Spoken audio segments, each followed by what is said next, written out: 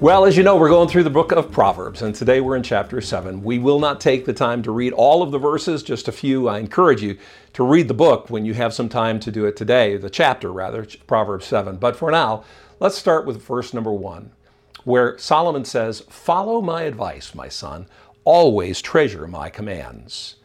In the appeal, the father is urging the son to keep the father's commands.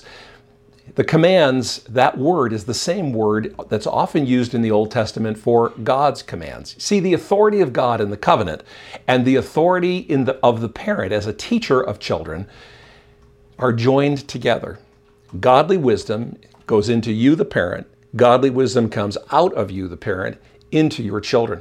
And with that in mind, Solomon says, listen to and obey the commands that I'm talking to you about. He goes on in verse 2 to say, obey the commands and live well. Guard my instructions as you guard your own eyes. All of us take care of making sure that things don't get in our eyes. We squint and we take care of our eyes. And he's saying, guard my instructions like you do that. He goes on and says in verse 3, tie them on your fingers as a reminder. Write them deep within your heart.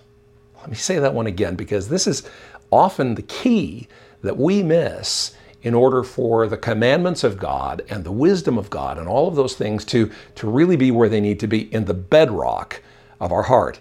He says, write them deep within your heart. See, the son should write the instruction on his heart because this teaching needs to be internal. It needs to be part of the son's character and personality rather than just an external requirement. Did you catch that?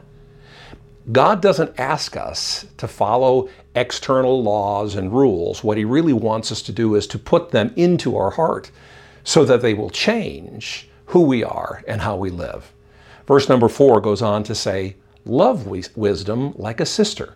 Make insight a beloved member of your family.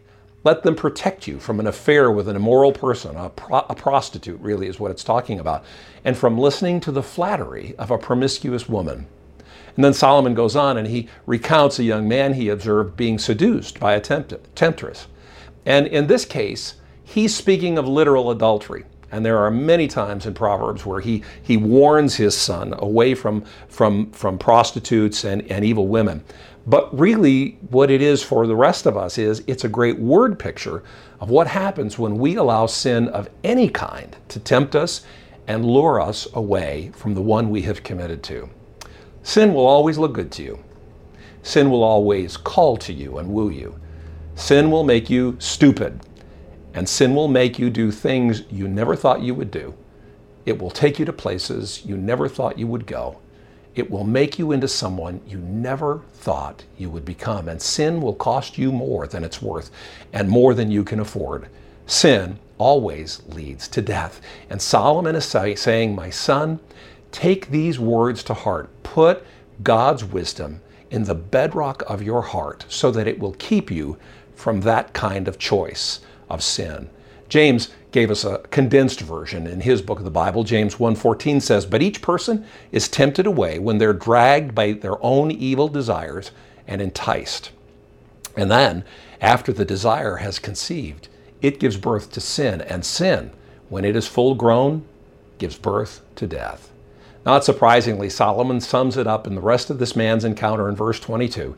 It says, he, the young man who fell into adultery, he was like a stag caught in a trap, awaiting the arrow that would pierce his heart. There was no going back. He was like a bird flying into a snare, little knowing it would cost him his life. Verse 24 goes on to say, so listen to me, my sons, and pay attention to my words. Don't let your hearts stray toward her, and don't wander down her wayward path. For she has been the ruin of many. Many men have been her victims. Her house is the road to the grave. Her bedroom is the den of death. So going back to verse 2, obey my commands and live. Guard my instructions like you guard your own eyes. Tie them on your fingers as a reminder. Write them deep within your heart.